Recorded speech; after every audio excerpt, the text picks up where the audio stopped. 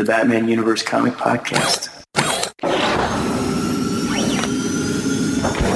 Hey, this is Scott Snyder. Hi, this is Denny O'Neil. My name is Neil Adams. This is Paul Dini. Hi, my name's Dan DiDio. This is Kevin Conroy. Hey, this is Francis Manipul. Hi, this is Jim Lee, and you're listening to the Batman Universe Comic Podcast.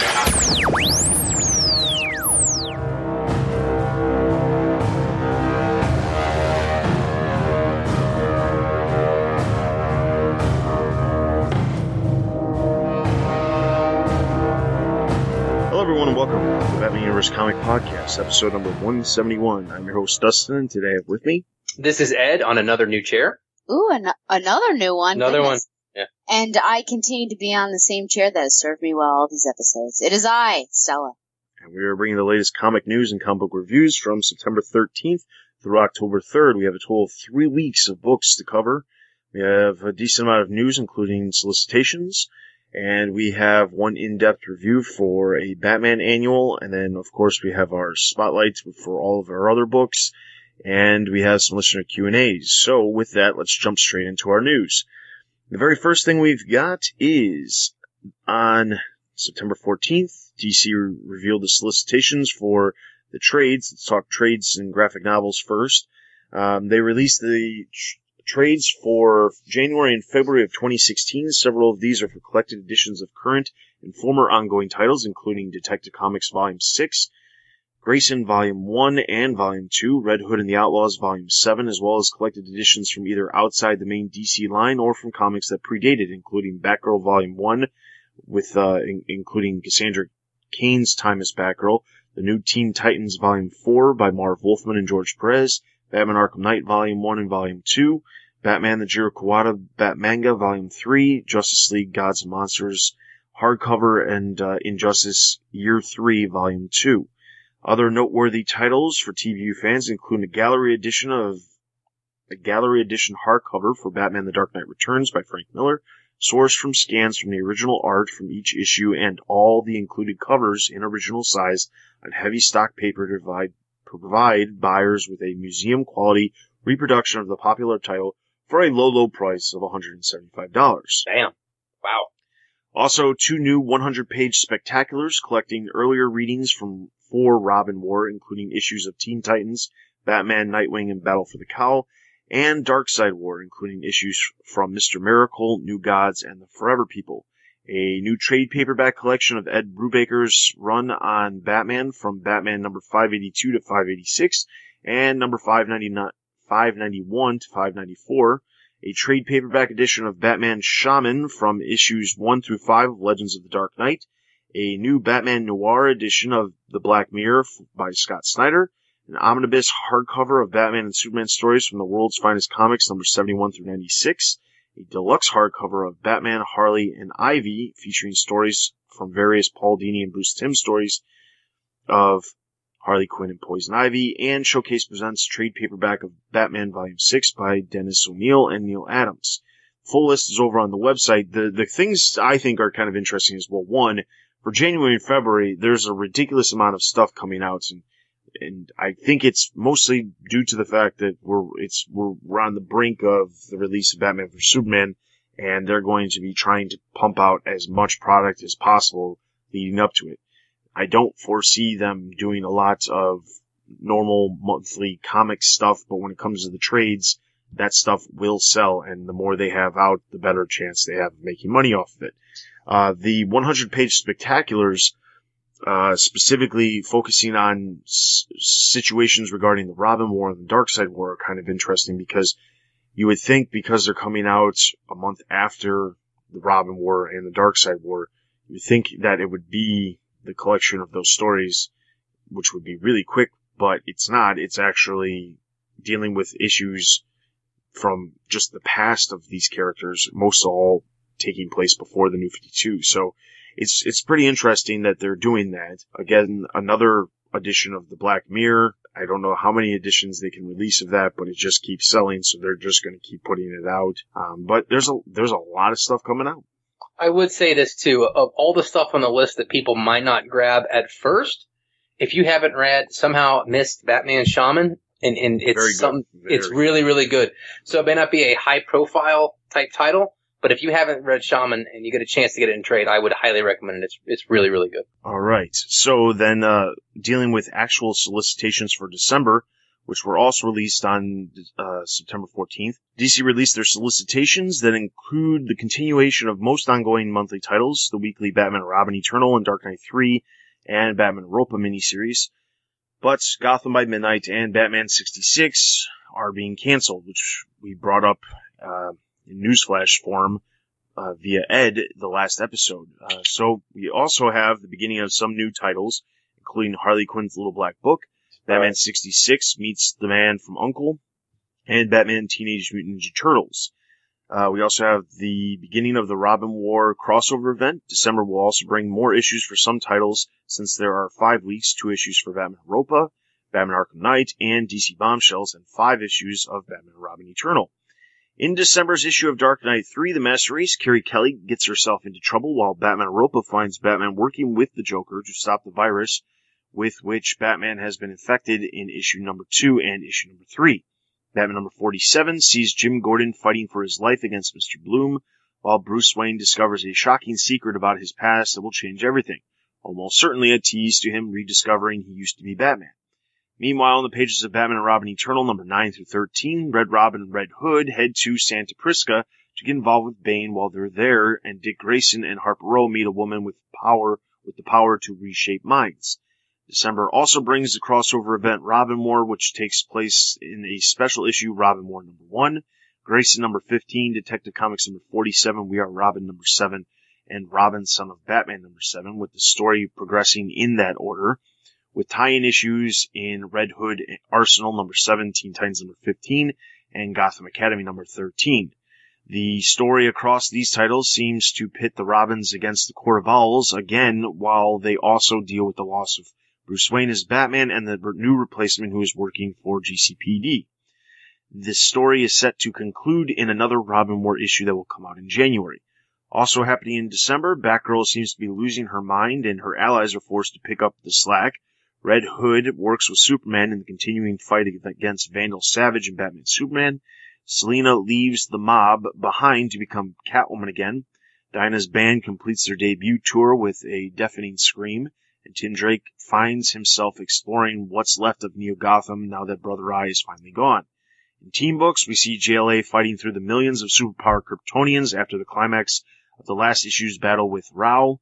Meanwhile, in Justice League, we see the second act of the Darkseid War beginning as members will struggle with their new powers to turn to the crime syndicate for help.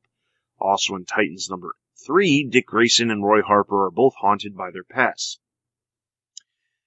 December also brings some series endings as the GCPD's Midnight Shift, Battle for the Soul of Gotham, comes to a close with the final issue of Gotham by Midnight, and the digital first series Batman 66 comes to a close as well as Batman and Robin face a convention of criminals. However, the solicitations for December also promise some new titles beginning all dealings with team-ups. First, we'll see Harley Quinn getting a bi-monthly, overstuffed, oversized team-up series in Harley's Little Black Book. Batman 66 gets new life still in a new 6-issue series teaming up with the Man from U.N.C.L.E. And lastly, we'll get the debut of the exciting team-up between Batman and the Teenage Mutant Ninja Turtles in the DC IDW crossover miniseries.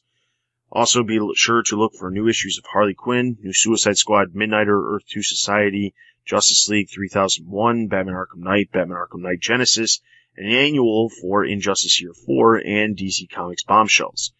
The full list of everything that is coming out, which in no way, shape, or form is short, can be found over on the website. The big thing, a couple new titles and a couple cancellations, the Harley miniseries, Batman 66, Man Meets Man Up from U.N.C.L.E., Batman Teenage Mutant Ninja Turtles, and then we've got Gotham by Midnight being canceled on Batman 66. So, Batman 66 is, in my opinion, probably one of the surprises because it is a digital first series, and we were just talking about this last episode with the digital series, we have no idea whether or not, we don't know how well it's selling until it gets canceled.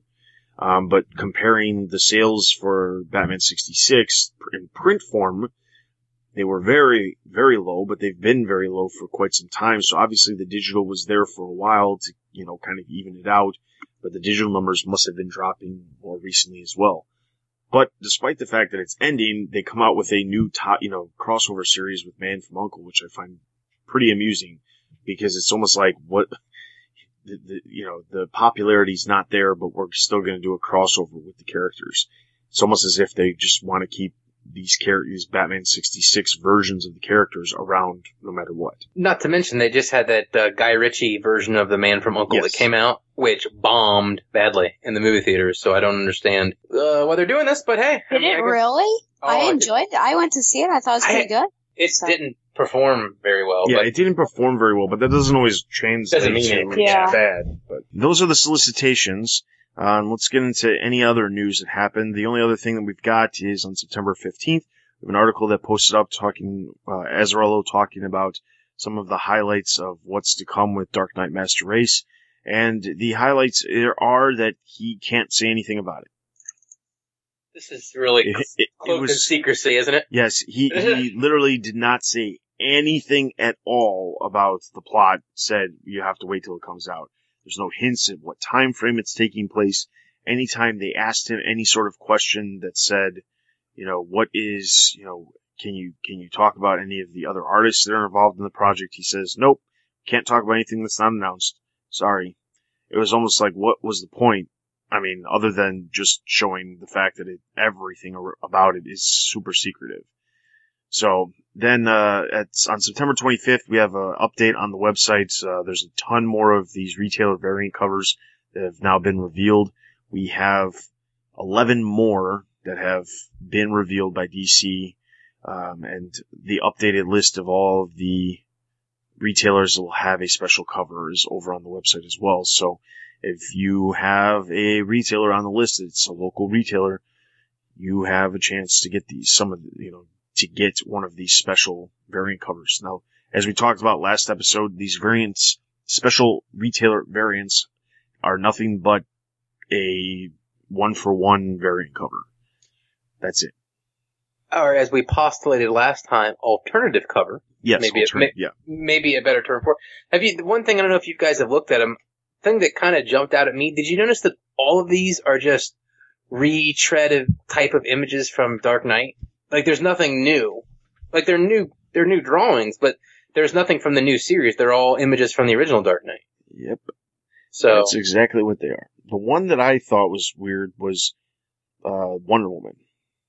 Yeah, I saw that one. Was that supposed to be Wonder Woman? Or was that supposed to be Selena Kyle in the Wonder Woman outfit from Dark Knight Returns? Remember when Joker dresses her up? Well, I mean, if that was the case, I did not get that. But I mean, I know what you're talking about, but looking at the picture, it does not look like it's Selena Kyle. No. Yeah, I agree that it doesn't, but that was the only one, you're right, that I don't remember any Wonder Woman reference in the first Dark Knight Returns other than, Yeah, so that was the only thing, because when I was looking at these, I was like, well, that's probably one of the images that doesn't really harken back to the original. So with that is actually all of our news. Now we're going to jump into our comic book reviews, and like I said, our only in-depth review is the Batman Annual.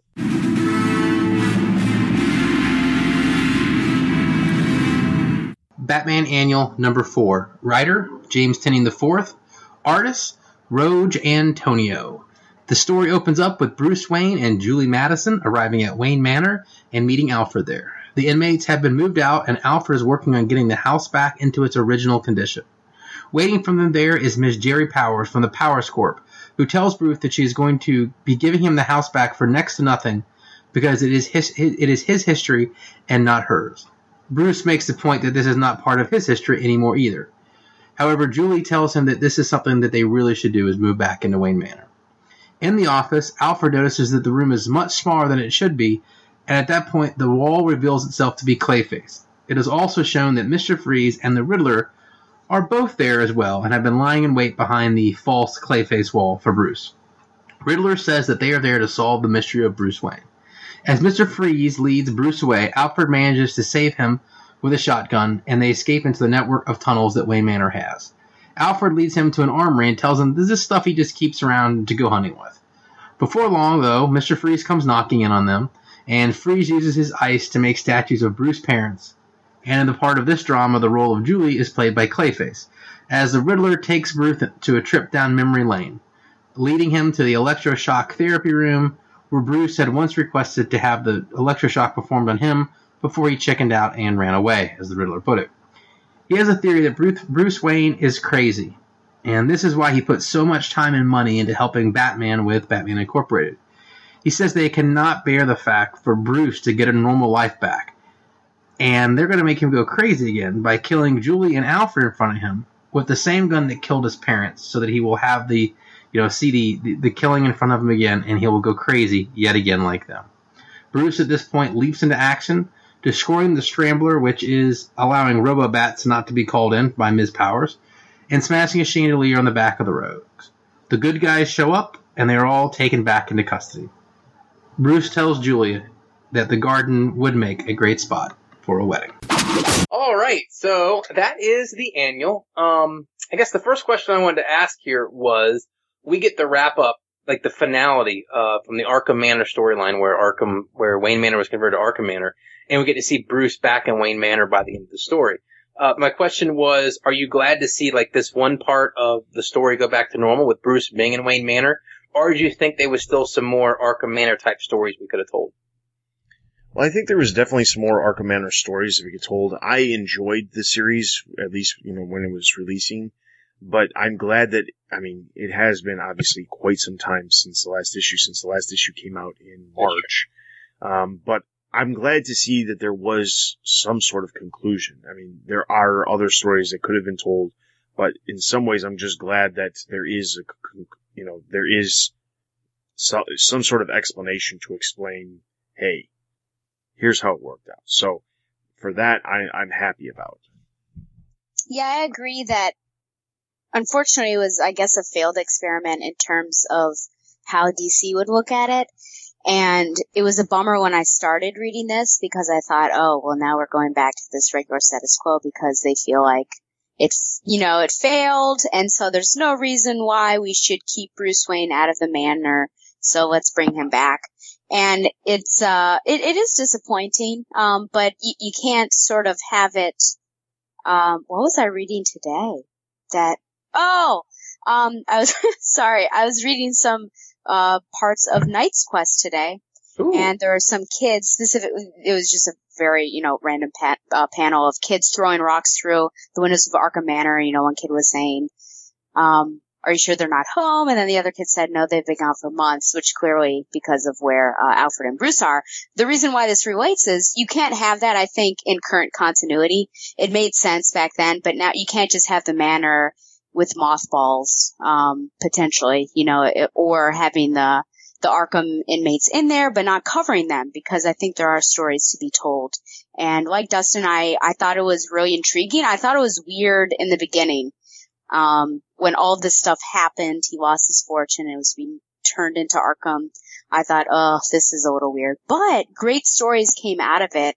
And I'm sad that that's done, but I think it'll be interesting to see what this form of Bruce Wayne is going to do in this house. And I'm wondering if more mysteries, kind of like this annual here, if more mysteries that popped up or were created because the inmates were in there are going to fuel some story points within Batman and other stories as well. Yeah, I do think, I think we're all on the same page here, which is a lot of the stories that came out of this were cool, but I think it's nice to get Bruce back in the manor as well, because I think that when we have such a radical departure from the traditional Batman universe that we've seen for so long, maybe seeing Bruce back in Wayne Manor might kind of help people, grow up, kind of stay with that part of the story. So I am glad it's there. I do think that this period where we see Wayne Manor being used as Arkham, I would bet dollars to pesos, really, that over the next 4 or 5 years, I bet we see lots of flashbacks to this point, because with so much we don't know about day-to-day life. I bet at one point or another we'll see a flashback for almost every one of the Rogues Gallery at their times where they were being held in Wayne Manor. So, I think that this could be something we see coming up for a while. The second point was we have a trio of villains in this story with Riddler, Mr. Freeze, and our friend Clayface. So my question was, do you like the way the villains were used in the story? Do they seem authentic? And which one of the villains that was featured here did you like the most in this story? Well, I think Riddler played the most important role in the story because he was basically trying to get Bruce, he was basically psychologically torturing Bruce the entire story, but he probably had the biggest role. The other two, I mean, they were there, but they didn't really feel like they needed to be there. That wasn't really the point in my mind of, the story was not having to do with the other two. They just happened to be there. But Riddler was the main focus here, and it's interesting because this is the only other Riddler. Okay, so I say that, but there's something I'm going to bring up in 2 seconds. But outside of Scott Snyder's Riddler story, with Riddler being involved in Zero Year, this is the only other Riddler story that's been shown outside of Riddler playing the very minor role that he played in Batman Eternal, and the role that he's currently playing in Secret Six, which is so far down on people's radars that they're probably not even thinking that he's in that book.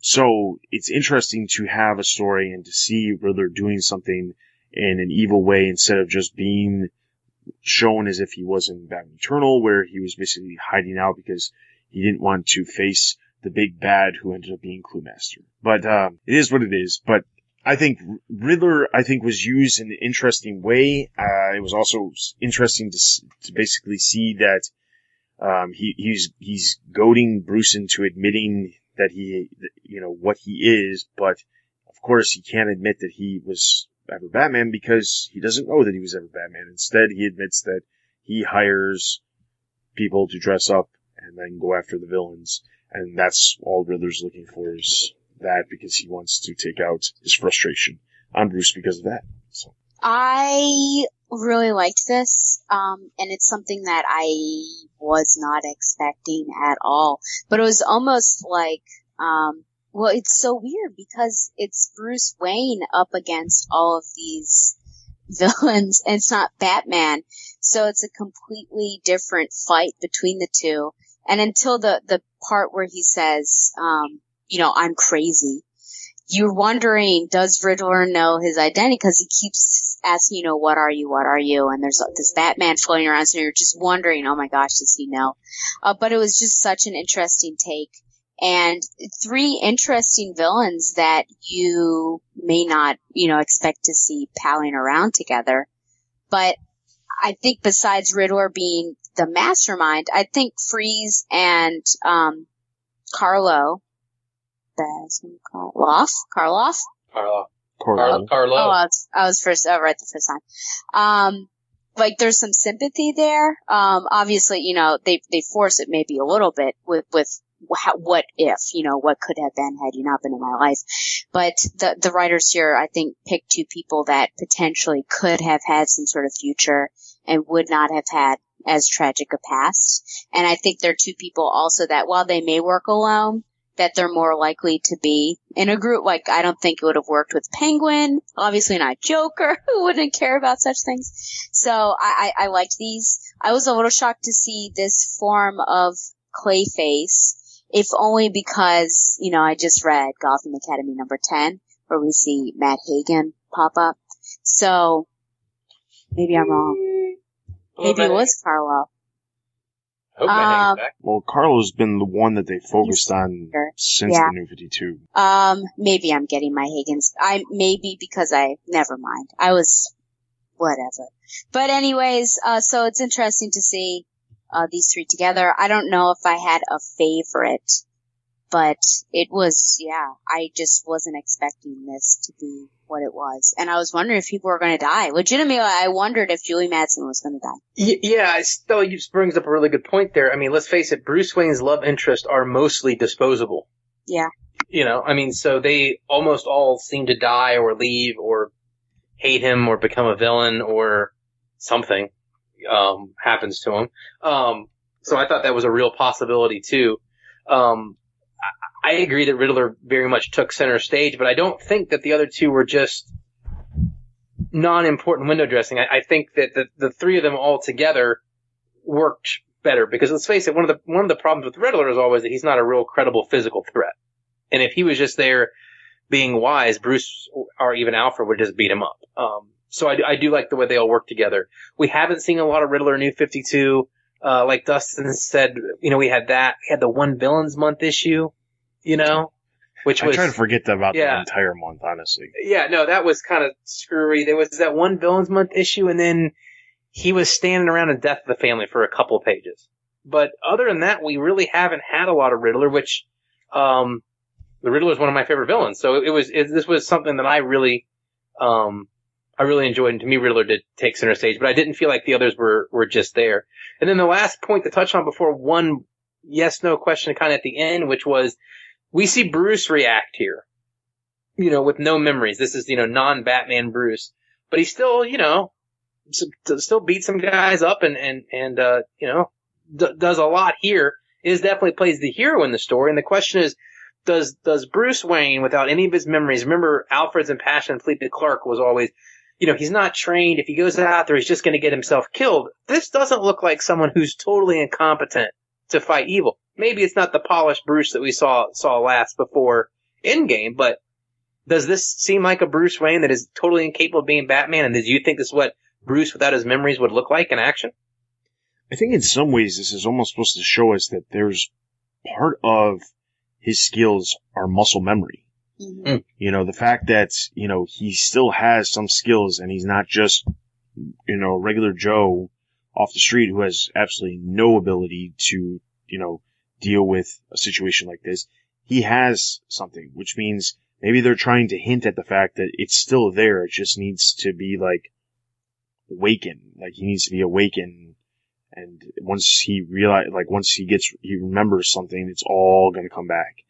And maybe that's what they're trying to hint at in, this annual, because they try to do, it seems like when Tynion writes stuff, he tries to hint at things of what's to come without it being so obvious. There's some of the other annuals that they've done. There was the Mr. Freeze one, which had nothing to do with anything. It didn't have anything to do with the current storyline at the time. It was junk. They had the other one where it was dealing with the security system at Arkham Asylum at the time. And we had introduced Eric Border, but we had no idea that the reason we were being introduced to Eric Border was because that was actually the Joker. We didn't learn that until way later on during Endgame. So the thing is, I feel like they're trying to make annuals mean something. Looking at some of the other annuals, specifically, New Suicide Squad had an annual that came out this month as well. They actually used the annual to just have an oversized ending to their current story arc, which most of the time they just try to tell, most of the time recently, especially since the New 52, they've used annuals to just basically tell an oversized single story that can be condensed into just one issue, instead of telling something that expands the current story arc. So this expands the current story arc, and but it's still telling a one story issue that is dealt with only within one issue, but it's expanding what's already there. It's not just some random story. So for that, I appreciate it, but I think it all comes down to they're trying to hint at that Bruce still has the abilities. He just doesn't realize it completely. Yeah, and I would reference this new show on NBC, which I'm really enjoying, called Blind Spot.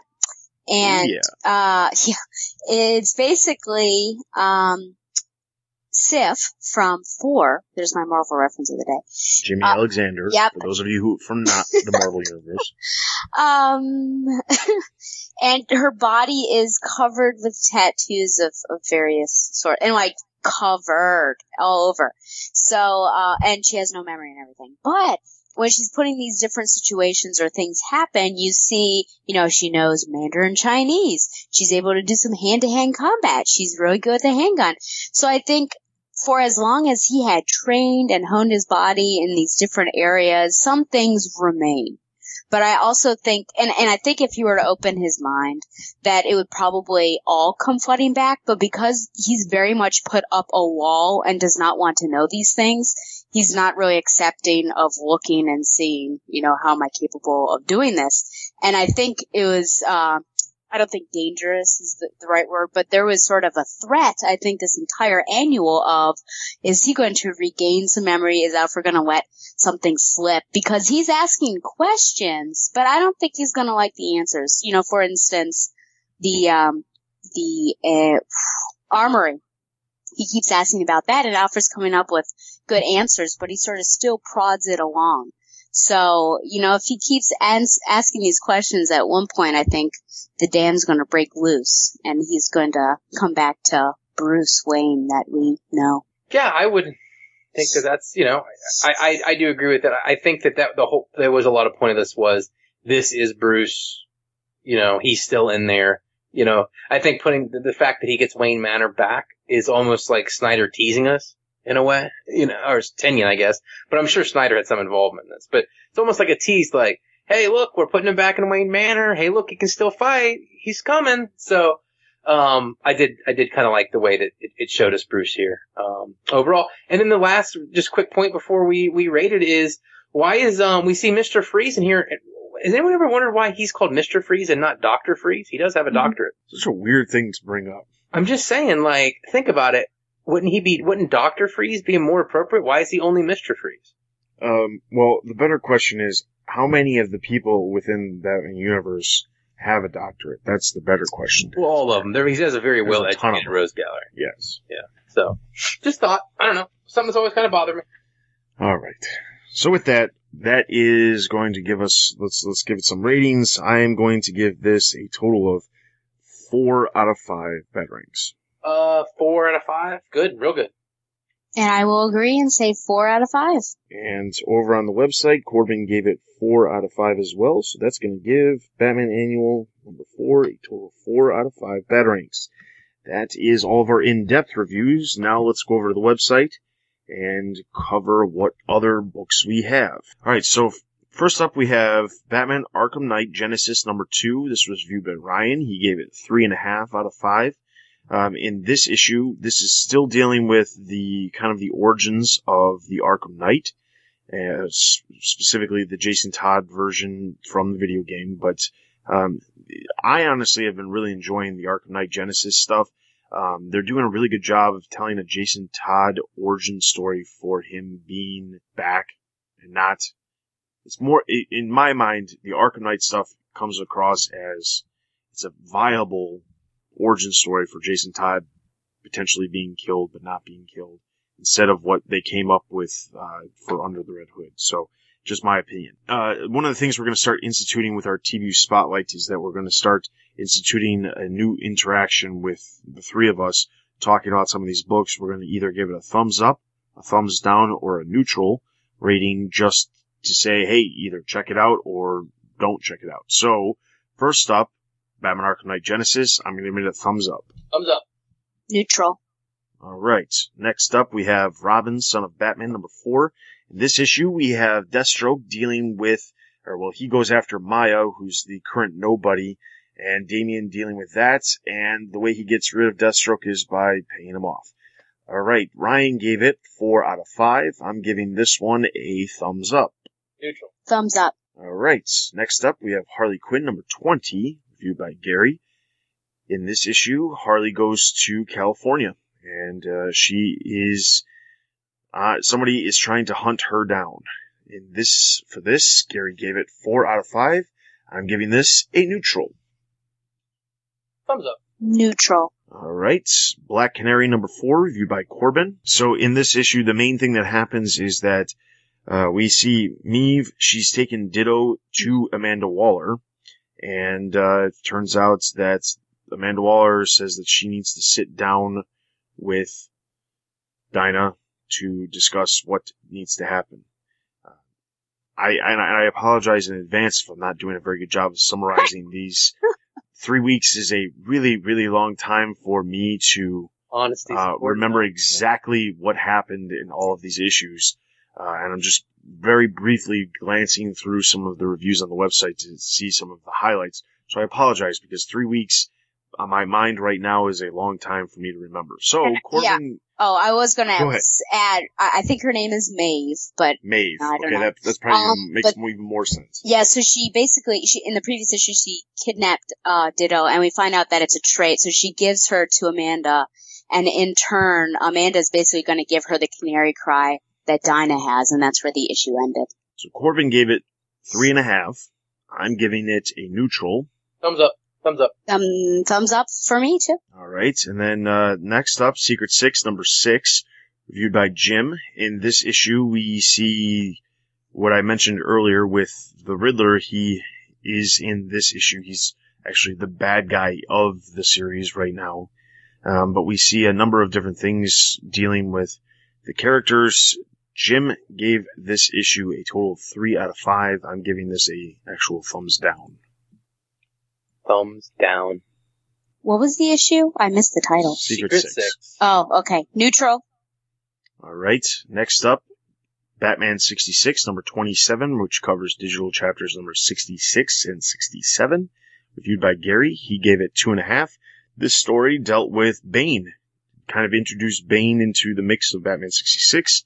He's basically a Mexican luchador who is working for Riddler. I'm actually going to give this a neutral. Neutral. And neutral. All right. Now, we're going to talk a little bit more about this issue because there was some crazy stuff that happened in this one. Grayson number 12, reviewed by Bill. He gave it a total of 4.5. I'm giving it a thumbs up. Oh, thumbs up. Oh, man, thumbs up. All right. We got to talk about Grayson. Yeah. So, Stella, give me a talking point for Grayson. There's a ton to choose from. I think we should each come up with a talking point because there was some good stuff that happened in this. Yeah, the reunion scenes, and not talking about the history of them, but just like how the interactions went. And yeah, so the reunion scenes with the different characters, do you think that they were really emblematic of the relationships between Dick and the other people or persons? Yeah, I honestly feel like every reunion scene was perfect. Like this issue, so to basically give a short, brief synopsis of what happened. So Dick Grayson has come back to Gotham. He is trying to figure out who Agent Zero is. And in the process, he comes back to Gotham, reveals to all the various members of the Bat family that he in fact is still alive, and has to work through the fact that, they all believe that he was dead, has to explain himself to every single one of them, but they do it in this unique way where they showcase the history of the characters' relationships. So Dick and Babs, Dick and Tim and Jason, Dick and Damian. They do some really, really cool, amazing jobs with not only focusing on their past relationship history, but also showcasing the current situations that these characters are in and how him being in the position of being dead and everyone believing he was dead, showing legitimate reactions for these characters. Keep in mind that these characters are not normally in these books, so the fact that the writers nailed the characterizations of the characters like Barbara and Damian and Tim and Jason, they did such a good job of nailing the characterizations of how each one of these characters would feel, even based off of the fact that they don't write these characters normally. They did a really good job. So, all of that put aside, the reunion parts of it were great. I especially love the Dick and Babs one. Babs' reaction to it was great. Tim and Jason, saying, they can't believe that he did exactly what, they always accused Bruce of doing, during the death of the family. He did the same exact thing that they got mad at Bruce about. He did here with lying to all of them. And the whole point of it was that each one of them had a piece of this puzzle to help him solve who is Agent Zero. The reveal of who Agent Zero was kind of like not really that really wasn't the coolest. But anyway, all that aside, the reunion part's amazing. This book, when I say thumbs up, and I think we all agree on this, it's like a thumbs way up. Oh, no doubt. You definitely need to read this. The only complaint I have about this, and complaint's really a super strong word, but I don't think complaint's even the right word. I would have liked to have seen this flip-flop with the annual for page count. Not that this was great. This was great. but I liked it so much. And I think this is probably like, other side of the fence type stuff, but I enjoyed this so much that I thought that, man, if this had an annual and we could have extended each of the meetings with Barbara and Damian, all them, a couple extra pages, that it may have been even better. But that's not like a complaint. That was just, I liked it so much I wanted it to be bigger. Yeah, that would be the only thing I think. That's the only knock when I read it that I possibly think it had is I wish it had been longer. And it's kind of amazing too, because think about how much ground we cover here in the world of 12-issue mega stories that we covered the bringing Dick back, reintroducing all the characters, and then putting them all together on a mission in one single issue. I mean, there's a lot covered here. But it's great. Yeah. I mean, It's really good. Like I said, the only thing I disliked, and dislike isn't even the right word, is I would have liked to, some more page count so we could have seen them fleshed out a little bit. But yeah, I thought it was great. And I think my favorite one was, I know, Dustin, you said yours was with Babs, but I think my favorite was with Damian. Just hey, you're alive, so are you, Yeah. That was a lot of fun. And I think especially too, because there's a lot of us out there that really consider that Damian and Dick being Batman and Robin together was the best part of the characters. Or my favorite one of it was the two working together. So, yeah, no, this was as good as it gets in a single issue. Yeah. Yeah, I would definitely agree. The interactions, you're sort of, you're a little nervous. How is this all going to work? Because, I had even brought up when this first was happening, I thought it was a betrayal that only, not even Alfred, right? No one knew except for Batman. And I thought, it's just such a bummer that had to be that way. So there are a lot of good points brought up, just with him having lied. And I think each of those interactions were very different because there was anger and hostility in the first one with Tim and Jason. Babs was a little more apathetic than I would have thought. Like, she's more just like, whatever, of course you're alive, that sort of thing. But then it started to get more tender towards the end when he gave her the trapeze bar that appeared in Birds of Prey number 8. And then the Damian, which actually, I love Dick and Babs, but I have to say that Damian one was just so amazing because you would think because of that character that he would have been the most violent of all. But just to see him, flipping and tumbling to get to him and them embracing, I just thought was a really wonderful moment. Yeah, if anything, Dick and Damian are probably the closest thing to real brothers as it probably gets. The other really cool thing about the Damian one is I honestly think that this, outside of when Damian died and all of the books, having the one panel that showed a reaction to Damian being dead. Out of all the books, this is the first book that Damian's appeared in since he's died that's not the Batman or, his title, which, whatever the Batman Robin, or now it's Robin Son of Batman. This is the first title he's appeared in outside of his own title since he's been back. So I thought that was kind of interesting too, since all of the other books, like we've said multiple times, they just kind of ignore the fact that he exists. This book did not. It would have been a huge downfall if they didn't show that, but I'm glad they did. So, great book. Definitely check it out. Yes. Also, dealing with the history. Everybody knows I'm a huge history. Oh, yes, he is. Our good old Donovan Grant, he put together an article showcasing some of, on the reunion pages where they show Dick with the characters, there's a ton of quotes that show up on the page. All those quotes, Don actually went through and linked up some of those quotes with where they originally appeared, from their original printed comic book form panels. That's no easy feat. Yeah, it is not at all. No. So it's an extensive article on the website to check out to see how much work actually went into just putting those random quotes on the page. They pulled them from real positions from these characters' histories. So props to them for doing that. More props to Don to figuring out exactly where they all came from. Right. So definitely head over to the website and check that out. And I did think that the reveal of Kathy Kane was okay. It wasn't super negative. Yeah. All right. Next up, Batgirl number 44, reviewed by Don. He gave this issue a total of 2.5. Stella? Yeah. So this is following up the Velvet Tiger issue previously, and Batgirl is on the case of what happened to Joe, Alicia's fiance, and she has, of course, her infamous run-in with Velvet Tiger, and we also have some romance between Luke and Babs, and then Frankie does a really stupid thing and puts sort of a technological implant on her, second Marvel reference, a la Dr. Ock in Spider-Man 2, the Tobey Maguire, and she can control basically tech now, like motorcycles and things like that. Don gave it 2.5. I'm giving this one a neutral. Neutral? Yeah, I'm going to have to say neutral as well. All right. Next up, we are Robin, number 4, reviewed by Bill. He gave it a total of 4 out of 5.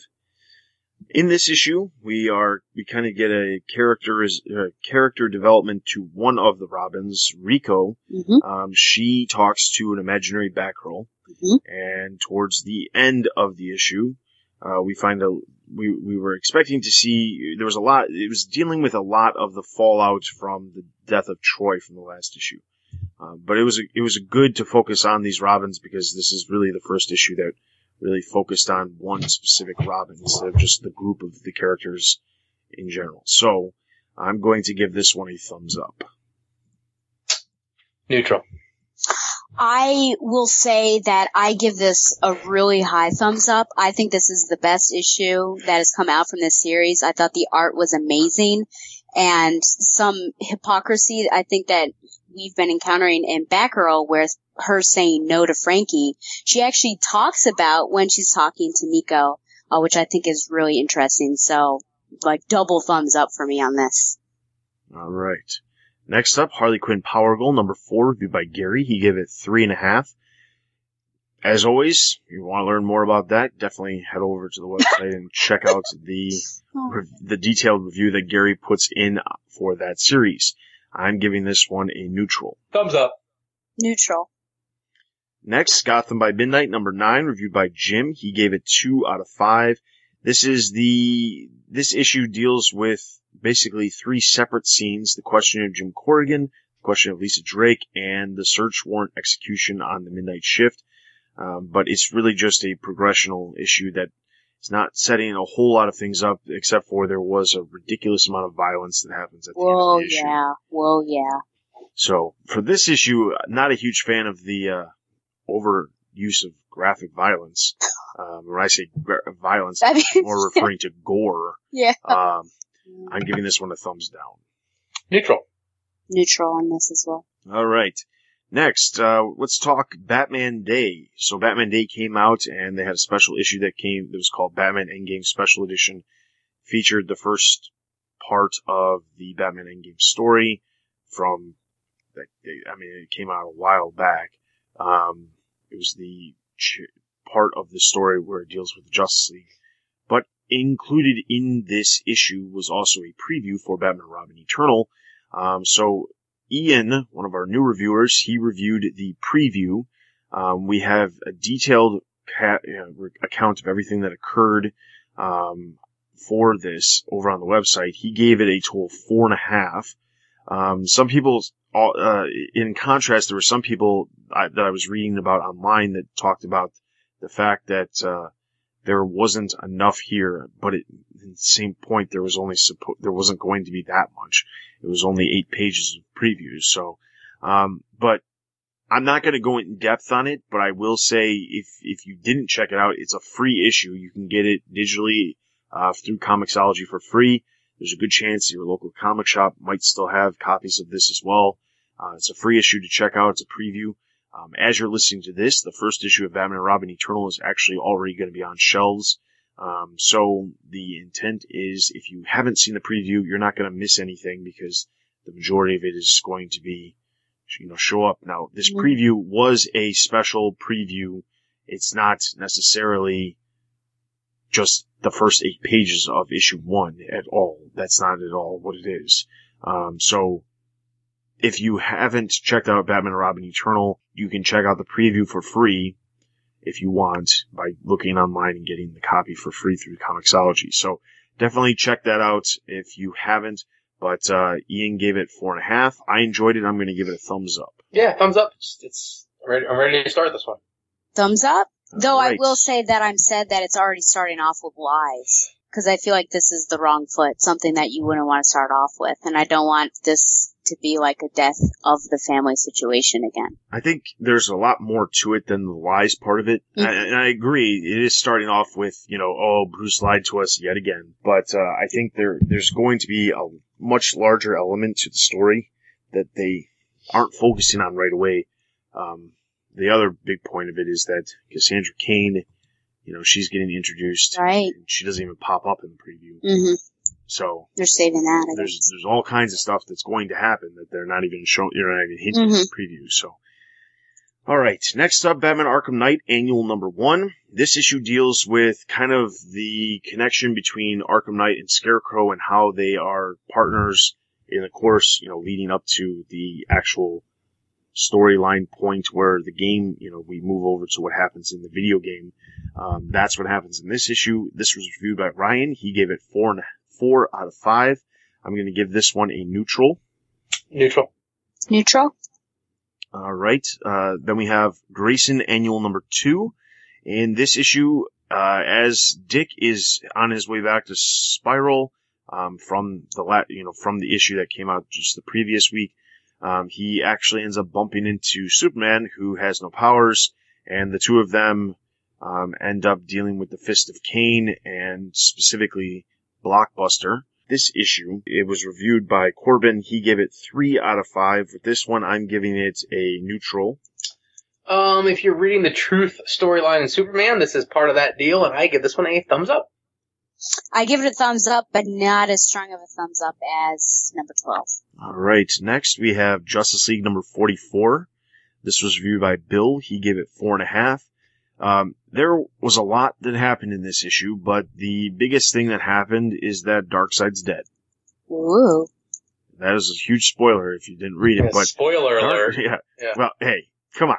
What podcast are we on here? We're not on a podcast. We don't discuss spoilers. But Darkseid's dead. That was the main thing. But I mean, it's kind of crazy that Darkseid's dead and it's only the end of the first part of the story. So, this one, I love Fabix art in general, but amazing stuff in this issue. Great story. Thumbs up. Thumbs up. Find it hard that Darkseid will be dead forever. Neutral. All right, and then our last one we have is New Suicide Squad Annual number 1. As I said earlier, this is wrapping up their current storyline. Black Manta, who we all believed was, had every intention of joining this new league and leaving the squad behind, realized that the league was not what he thought it was, and he decided to betray them and go back to the squad. But and told everybody on the squad, hey, I was always going to come back to you guys. I was just trying to get close to the league. But through the thought bubbles, we realized that he's lying, and he had every intention of screwing over the league. But the other big part of what happened in this is that Reverse Flash Daniel West is presumed dead because he tries to save a bunch of innocent civilians by taking a bomb away, and he is presumed dead. Everyone believes he's potentially dead after trying to save a bunch of people. So, Jim gave it 4.5. I'm giving this one a thumbs up. Thumbs up. Neutral. All right. So that is all of our books that came over the last 3 weeks. Lots and lots of books. So with that, let's get into our listener Q&As.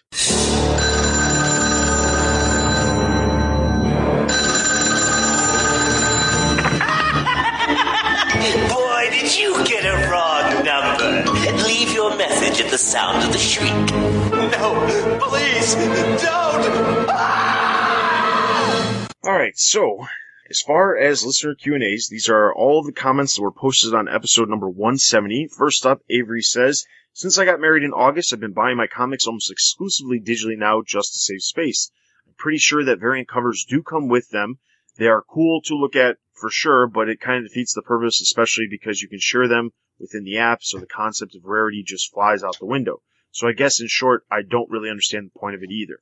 However, the real reason I'm writing is to ask, are you not reading Injustice? It's amazing. Years 1 and 2 rank up there as some of the trades that were the most fun and exciting to read in my opinion.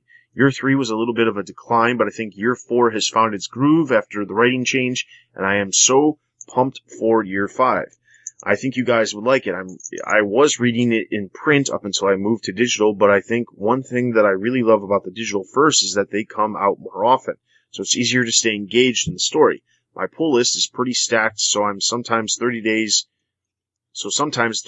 wears away at whatever the crazy cliffhanger from the last issue may have been. Having the book come out at the most 2 weeks apart is really a great way to capture and keep readers in my opinions. Here's another question I have. I have this group chat set up with a lot of my friends where we discuss comics and other such amazing things. We were having a discussion recently and an interesting point arose that I thought was interesting. Some people like their Bruce Batman to be flawless and perfect, almost super, and others, like myself, like to see Bruce's flaws and his humanity. I wanted to see where you guys and gal fell on that spectrum. Do you like the Batman that can't lose, or do you like to see the man that is completely aware that he could lose, but still goes into battle anyway? Anyway, sorry for the long post. Love you guys. Alright, well, thanks for sending it in. As far as Injustice, I was reading Injustice. I read Year 1 and Year 2. I stopped reading after Year 2 because I kept thinking, how long can this really go? It is a great story as far as like an Elseworlds title, and there's other people who have described it the same way. I know I'm not the first to describe it that way, but it's basically a different universe, but it's the characters that we all know, but different versions of them. And it is really good, and it's one of those books, or it's one of the books that I would love to have reviewed on the website on a normal basis, but at the same time, because we are now going to be going into Year 5 at the beginning of the year, it's kind of those things where it's like, not a very easy place to pick up on if you haven't been reading it for an extended amount of time. So definitely great if you read it from the very beginning, but it's not an easy thing just to jump into because the characterizations are so different. Anybody else reading Injustice? I read the first year, like you. Maybe some of the second year. I think I have the first year trades are in here somewhere. It wasn't that I disliked it, but to be honest with you, there's just so much Batman stuff, you know what I'm saying, that it just kind of fell off my radar. I can tell you what happened. When the game got a little older and I wasn't playing the video game as much, it just kind of slipped off my radar totally. I mean, like you said, it's in Year 5, so it must be good. All right. And part of it also, like we were talking about this last episode, Injustice, has a different audience when it comes to this alternate universe based within the video game itself. And we were talking about how some of the digital first stuff is geared towards a specific audience. It's not necessarily just the normal comic book reader. So that's part of it too. Dealing with your other question, as far as whether we'd like to see Bruce's flaws showcased or to see him perfect, I honestly, it's probably not one or the other. I'm probably more in the middle. Like, I like to see a confident Bruce, that believes that he's always right. But at the same time, like, privately, it's good to see that, to see his thoughts and, that he's thinking to himself that, that he could potentially be second guessing himself. Because the reality of it is, you can't be perfect all the time. But at the same time, you don't want to give the idea that you're not perfect to anybody who you come in contact with. So I'd probably be completely fine with him presenting himself as the perfect, flawless person, but then in private or with his more close allies, like potentially Superman or some of the Bat family members, being a little bit more realistic and, showing those flaws because they are more trusted people that he's around. So that's my perspective. I kind of co-sign on what Dustin's saying. I'm in the same boat. So I mentioned Knight's Quest, that I was reading that, and I recently started, I guess maybe 2 weeks ago, I started rereading Nightfall. I had already only read half of Nightfall itself. So I'm making my way through that whole story, for purposes of Backroad to Oracle. And it's interesting because on my latest Backroad to Oracle that should potentially release, this week, I talk about with Donovan this, who this Batman is in this particular story. And I think it's so interesting to see him as this flawed character who, despite his fatigue, he's, psychologically and physically, he still keeps going. And he's very much off his game. Even Tim is more of a detective than he is at certain points and really taking cautions and everything. And it's hard to watch, though, as he pushes people away. And I don't think he should be perfect. I think he does need to ask for help, which I feel like he does later in the 90s, with asking Oracle for some assistance and things like that. I do think he needs to be confident, of course, in his abilities. You don't want him to be beaten up by every crook that he runs into. But it is interesting to see this guy who is just at the peak of human, perfection almost, at certain times have some of these flaws. And I think flaws are what make us human, obviously. And that's potentially what really pushes your character to new depths. So I think, if I were to read about Batman as this perfect guy, I'd just be reading Superman. Batman is a human being, and I think it needs to be highlighted sometimes. So, all right. Next comment comes from Ian. He says, love the podcast as usual. A few comments. Number 1, Brian Azzarello co-wrote Batman 44, so that's probably why it feels a bit different than the usual Snyder goodness. Number 2, I was fascinated to hear about page count in contracts. That would make sense with the strange scheduling in Capullo, since Snyder has said many times that Capullo keeps up with the schedule. Number 3, I've liked the Harper Row one-shots that Snyder's written, especially the one in memorial of Damian after his death. Number 4, I agree that a lot of the characters in Batman Eternal were really nice to see and have sadly dropped off the face of the map since the series ended. For all its problems, and there were many, I really love the feeling that I could drop in on Gotham and see how these guys were doing every week for a year. Really looking forward to Batman and Robin Eternal to have at least 6 months of something similar. Number 5, I thought I've had before on the Eternal concept. It's a lot like the massive Bat crossovers like Nightfall or No Man's Land or War Games or the upcoming Robin War, only you don't have to pick up multiple titles to follow it. I think it's more of a casual, consumer-friendly way of getting people interested in new characters. Number 6 is a massive Stephanie Brown fan. I feel you on wondering if she'll be featured in Batman and Robin Eternal. But I do think that she has been popping up reasonably frequently, considering that for the first 3 years after she was created by Dixon, she only showed up a few times in Robin. So we've actually gotten some good appearances. She's been basically a regular in Catwoman from number 42 through 46, with announced appearances in Batgirl and at least one panel in the preview for Batman and Robin Eternal. Of course, I would love to see more of her as long as the team that got her did her justice. For example, I would not at all like her to continue as regular in Catwoman with the new team, given the way Thierry wrote her back in 2008. Number 7, I really like Jim as Batman. It gives the impression of development and consequences. I like Dick as Batman a lot as well. However, I don't see it changing permanently. I just wanted to add a vote to the pro-Snyder direction of the Batman side. Number 8, however, I must immediately desert Ed and vote for Bats together. That being said, I really like the new Corey series by Connor Palmiotti and Lupacino. I'm saying that wrong, I'm sure, because it feels like Harley Quinn's lightheartedness without the constant murder. I view the things that happen to various incarnations of Robin in the Teen Titan titles only as tangentially important, since they mostly take place outside of Gotham and often massively out of character. Number 9, to give some unorthodox candidates for Best Batman Writer, Brian Q. Miller in Smallville Season 11 wrote a really cool alternate universe but utterly recognizable Batman. Greg Rucka's run during Batman or Bruce Wayne Murder Fugitive era with Sacha Bourdieu is a favorite of mine. Number 10, the lack of ability to track digital sales is infuriating. This is a multi-industry problem. It affects books, DVD, streaming, etc. There's no real sense of how any of these things are doing outside of often artificially generated and journalistically inflated buzz. The sales article sounds really interesting. We'll be looking forward to reading it.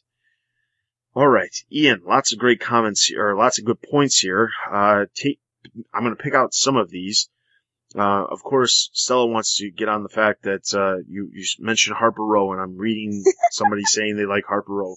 And I have said that they made that character more interesting through the pages of Batman Eternal, and hopefully they continue to do that to the pages of Batman and Robin Eternal. But up until Batman Eternal, she was not a character that I had in any way, shape, or form wanted anything to do with. I will never live that down because Stella reminds me every time. You bet I do. The other thing I wanted to talk about is you mentioned the Eternal concept. It's like, you said that it's like the other Bat crossovers like Nightfall, No Man's Land, but you don't have to pick up multiple titles. In some ways, if you think about it, you're probably picking up just as many titles because back when they had those crossovers, there probably was only 5 series involved in the crossovers, except No Man's Land, because there was more than 5. But normally it was Batman, Detective, Robin, eventually Nightwing, and potentially Birds of Prey later on, but Nightwing and Birds of Prey came on later on. They weren't around early on for Nightfall. In the beginning, it was just Batman, Robin, Detective Comics, and then occasionally Shadow of the Bat or Legends of the Dark Knight. So maybe 5 series up until the late 90s where they started crossing over with, Nightwing and Birds of Prey, and then eventually Catwoman and Batgirl as well.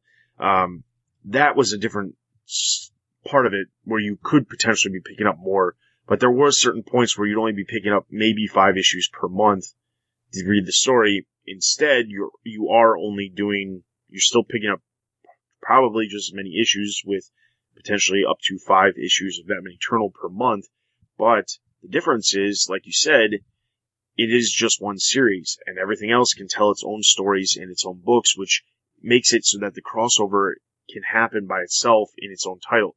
That part of it I really, really like.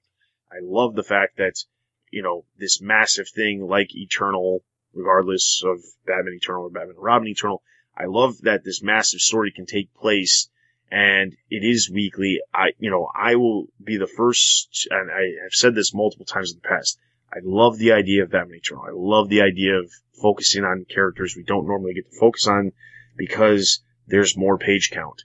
And it also gives all the other monthly titles much more leniency on being able to tell their own stories without having to specifically deal with what's going on in the crossover, but still feel the effects. So for that part of it, I love it. But yeah, those are the things that I wanted to comment on. Commenting on what you just commented on, I will say this. When Nightfall was going on, or No Man's Land, or any of those, where they were all labeled back in there, like Nightfall Part 1, Part 2, Part 3, Part 4, So you knew exactly what it didn't matter if it was Detective or Shadow of the Bat or Gotham City Essentials, didn't matter. You knew what chapter of the main story you were reading, right? As much as I can see your point, to play devil's advocate, maybe, there is a part of me that kind of liked the way they did it during Nightfall in that, because what was our biggest complaint during Batman and Robin Eternal was that the regular Bat books, being Detective and Batman, felt like they were really, really divorced from Batman Eternal. That's true, yeah. Right? Like, at least when they had them run through the regular titles, the universe felt like it was cohesively going to one place. Yeah, and that is completely true. I mean, the other titles, there's a lot of titles that, despite the fact that their characters are having a huge thing going on in Eternal, their normal title just feels completely flat. Yeah. Because it feels like their focus is in the other title and not their own book. But yeah. So I I think the idea is really good, but I think that since we all had such at least I had such a problem with Batman Eternal and what was going on in Batman, they were both good stories. That was the weird part. But they had to do the time shift where we were reading Eternal and reading Endgame that happened after Eternal. Yeah.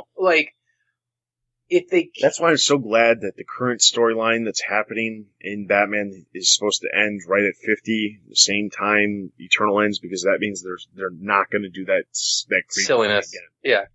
And I like that, but I think that I like the idea of it being its own self-contained series, but I think when you really think about it, I think it could be one of the reasons why there's such a disconnect, because you have, you know what I'm saying? You have the major story of the universe going on, and then whatever Snyder's telling and whatever Tomasi's going to be telling, and I think that, you know what I'm saying? Like, I think that maybe the reason why Nightfall and No Man's Land felt so epic, because it was all consuming.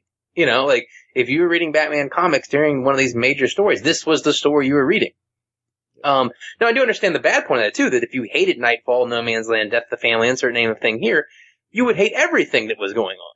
Mhm. You know? So, I mean, that's like, there is the, let's offer some variety and options, and I'm not, I don't think that either way is worse, but I just think there's good and bad to both. Both there. And I'm really glad in your point here that you are on board with me on, that Scott Snyder is awesome and everything writes is great. That's very cool. And I am less happy with the fact that everybody in the world, seems to be on this Babs and Dick thing, which is kind of mildly depressing because I feel like I'm just standing on an island on this cast and nobody else has, knows what is going on. Just in your mind, you gotta think to yourself, even though you're standing on an island by yourself, you and, if you just... You're with Tom Panarese on the island. You look towards the horizon. And Josh. You look towards the horizon, you see another little island with our good old friend John Mixelplick. Oh my who's God. on Team Tarantula. Team Tarantula! I never mentioned, I wondered why he picked that when she raped Dick Grayson. That's the whole reason he did. Well, That's the whole reason he did. Is he not a fan of Nightwing that he would care for that thing to happen to No, her? he said he was trying to be controversial. That's the whole thing. Okay. Well, congratulations. He did it, yeah. Ian, thank you for being on Team Babs. Check something out. I want to make t-shirts is what I want to do, and then maybe give them out at Comic-Con. I agree with the whole Eternal thing. I think it's just so accessible also for readers who may not consistently get Batman. I'm going to go back to Nightfall again. I've got them in trades, which is really helpful, and then on Comixology.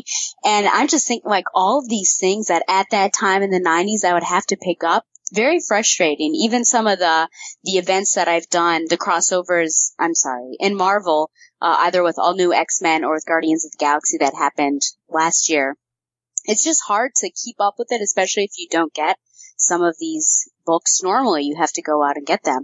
So it's just nice that everything is encapsulated into one story. And even if there is backstory to characters, and it's a nice Easter egg, like the Deacon Blackfire, right? So that was a nice little Easter egg for people who were aware, but if they weren't, then, you could sort of learn as that went along. Alright, so moving into our next one. Corey says, I typically don't post comments, but I figured, why not? I've been enjoying your podcast for years now and love the cohesion that you guys and Lady have. Every episode is entertaining as the previous, and all three of you are certainly make my commute to work enjoyable to the point where I actually look forward to driving when there's a new pod available. I'll keep this short, but a brief history of myself, since this is my first comment.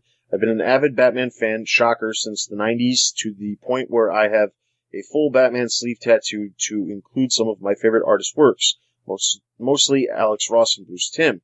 The first movie I actually remember as a child was the 1989 Keaton movie. I first jumped into comics during the Nightfall arc, and haven't looked back since. It was only until recently when I started to expand my comic reading beyond Batman-related titles. The stories are appealing a lot less to me nowadays. I went from spending $80 a week on books like Dustin, I am a completist who needs variants and full runs, to around 20 because I have been so turned off by what is going on within the DC Universe. The cancellations of a whole lot of great titles, such as Batman and Robin and Nightwing, Grayson does not live up to the Nightwing title in my view. I have begun to pick up a lot of Image titles. Not to worry, Dustin, I do not collect or read Marvel titles either. Fair. Listening to your podcast, it seems that I am in the minority because I enjoy the darker stories a lot more than the light-hearted ones. Jim Gordon taking over as Batman has completely turned me off. The Batman and detective titles, normally when a character dies, I like to see it impact the universe by lasting longer than a few issues. But I cannot wait for Bruce to don the mantle again. I gave Jim a chance by reading the first 2 issues of Batman and Detective, but it can't end soon enough. I literally only read the Batman title to see what Bruce was up to. I adored Dick as Batman during the Morrison run, but Snyder is not performing as well in my opinion. Scott Snyder needs to move on and get back to his earlier years of Batman writing without screwing up any more origins. My last comment, based on my taste for the darker titles, is that you need to read Injustice to see why it's crushing digital sales. The series is extremely entertaining. I read it as an Elseworlds title, and it's one of the books that I look forward to most every week. I enjoy seeing the strategic alliances created and destroyed throughout the title, and I'm not a gamer, so the video game has no impact on me downloading these books. It would be nice to see the digital sales numbers because there are books that I download rather than buy from my local comic shop to include Injustice. Oh, and I guess I'm Team Babs. Although I really haven't read enough stories that include Corey to make a fair comparison. I like Dick's relationships in Bloodhaven and New York more than both of them, to be honest. Thanks again for providing such outstanding entertainment. Alright, so, a couple of comments. I completely understand where you're coming from when you say, you're more about the darker side of stuff. What I'd like you to respond with, my question back to you is, if you were, I don't know everything that you were reading. $80 is about what I was spending on average, including some of the variants, on a normal basis for what I was getting per month. So that makes sense. But I'm wondering if you were reading Backroll, because there's certain titles that need a darker tone. But then there's other titles that I don't think benefit from the darker tone. And I'm kind of curious to know what's your thoughts on, Gail Simone's run with Batgirl that we saw that was one of the big ones we were complaining about how violent and how dark that title was. And that really got progressively worse, remember? It did. But I mean, I'm wondering to myself because the thing is, I like darker elements to certain points. I think that there is a huge part of the Bat universe that is darker and more grim and more gritty and more violent. But there are parts that aren't. And Batgirl is one of those characters that I don't feel is part of that darker, grim, violent area of the Batman universe. So it was nice to have that change. Now, that being said, there's plenty of other elements that I think, deserve to stay. I feel like there should be a Bat book, whether it be Detective or Batman, where he is just more violent and he's more to the point of getting stuff taken care of, because that's how he would be interpreted by a lot of people. But I'm not saying everything has to be lighter. I'm not saying that everything needs to be darker. I'm saying it needs to be a good mix. So I'm just curious to know, Corey, I'm curious to know your thoughts on whether or not, what if you feel everything should be dark, or if you feel like there are certain elements. Because it's not so much about the lightheartedness, it's just when all you get in the entire universe is the grim, dark, violent take on everything, that's a huge problem. I don't think everything is like that. So I like now that there is a variety. Grayson's more of the spy type stuff. Mm-hmm. You've got Batgirl, which is much more lighthearted. You've got Harley Quinn, which is the zaniness. But I mean, there's a variety. So it can appeal to a wider audience. But outside of that, it's just nice to read different types of book, not different tones in the books. Well, yeah, and let's face it, the main two titles, Batman and Detective, right? These haven't been turned into slapstick comedies. I mean, I like the variance in tone. I would like, a comedic issue or comedy is one thing, but I do like the fact that Batman and Detective stay relatively grounded. You know what I'm saying? I think having Batman and Detective stay relatively grounded is as important as keeping Batgirl more fun, or, you know what I'm saying? I understand, I think, what he's saying here. I wouldn't want Batman to turn into Harley Quinn. I don't mean the character, I mean the book, Batman, turn into Harley Quinn. I understand what he's saying, but I would be curious to see what the list you have, Corey, of which titles you consider to be dark and not right now. Maybe that's some homework that we can do that Dustin can give us that we'll ignore and forget about again. Yeah, speaking of homework, I know for a fact that last episode, and I can't remember if it was just in the unedited version or it made it to the actual edited version that was released, but I said something about the fact that we were going to do some homework, and for the life of me, I cannot remember what it was. So if there was somebody out there that I said we were going to do some homework for that we haven't, because at this point, I'm sure it hasn't happened. Yeah. I apologize. Please send me your comment, and we will redo whatever it was that you were asking, because Are you letting us have a makeup assignment? It'll be a makeup assignment, but it's not going to be until probably the end of the month. That's the reality, because the comment's going to come in on this episode. We'll get it next episode, and then we'll be doing it the next episode. So, I apologize.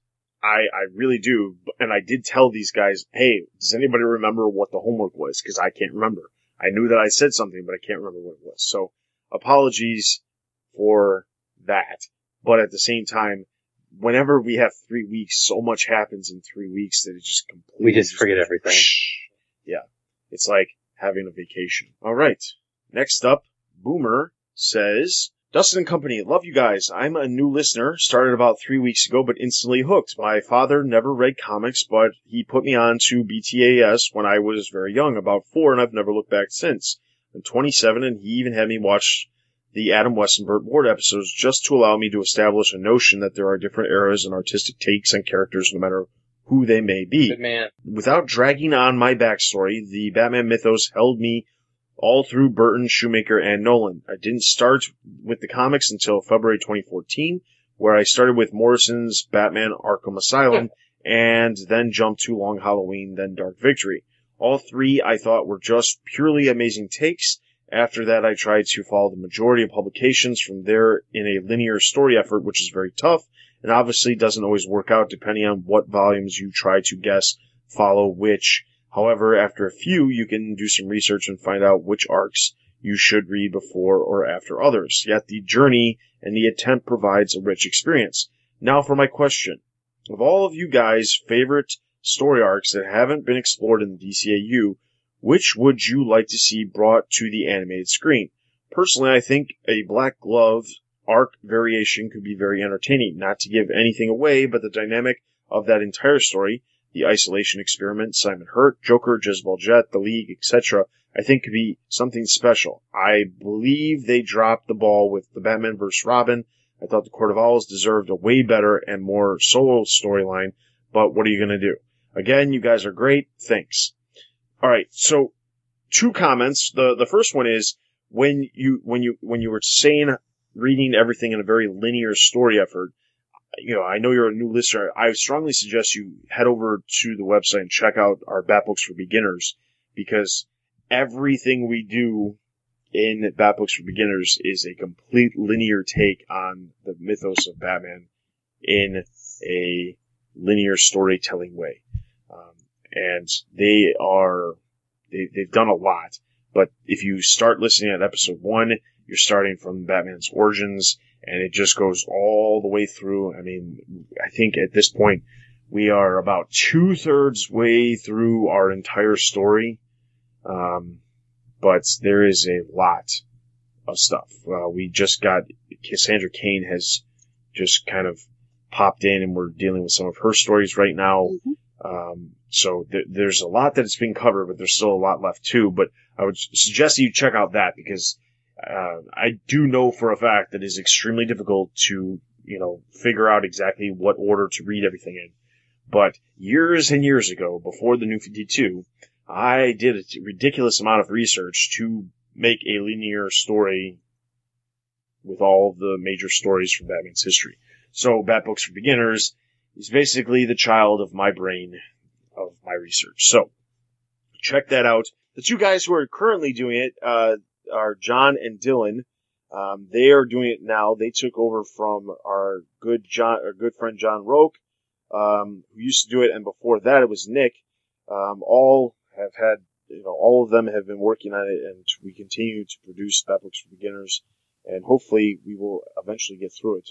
There's a new episode that releases every month now, but it used to be bi-monthly. That's why we have gotten so far, but it's been existing for over 5 years now. Definitely check that out. But as for favorite story arcs that haven't been explored in DCAU, I would love to see a Batman Incorporated. I think that could be kind of cool.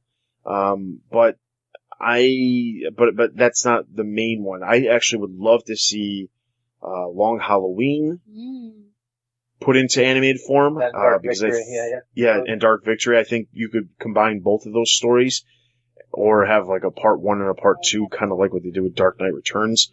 But I think those 2 stories are great. I'd love to see those done, because they could be completely one-off Batman stories that don't follow their normal, continuity that they have been doing for a while now. So that's what I would like to see, those 2. Okay, I'm gonna make this fairly easy. I've been fairly consistent about this. There's 2 of them. One, pretty please, if anybody has any pull with anybody, Gotham by Gaslight as an 8. I think that'd be amazing. That'd be fun. It'd be a different time period. I don't see why they wouldn't do it. It's a short enough story that you wouldn't have to cut bits of it out. It would be pushing that PG-13 rating quite a bit. But I think Gotham by Gaslight would be awesome. There's a lot of Elseworlds that I would really like to see. We could do Speeding Bullets. I honestly, speaking of Elseworlds, I just have to say, I think, they're producing 3 movies a year, and the movies do decent in sales. Yeah, right. They keep making 3. It's not as if they're pushing it by making 3, because it used to be 2. Yep. And then even further back, or like even earlier, it used to just be 1 when they first started. But I mean, they've been doing them for so long, they're doing 3. If they took one of the 3 and made it an Elseworlds, that would be amazing. Yes. Just in general, like, have just one of the 3 movies be an Elseworlds. I know they're already doing one of the 3 as a Batman. And one of the 3 is a Justice League. Really? Yes, and one of the 3 is the Justice League or, Justice League related character.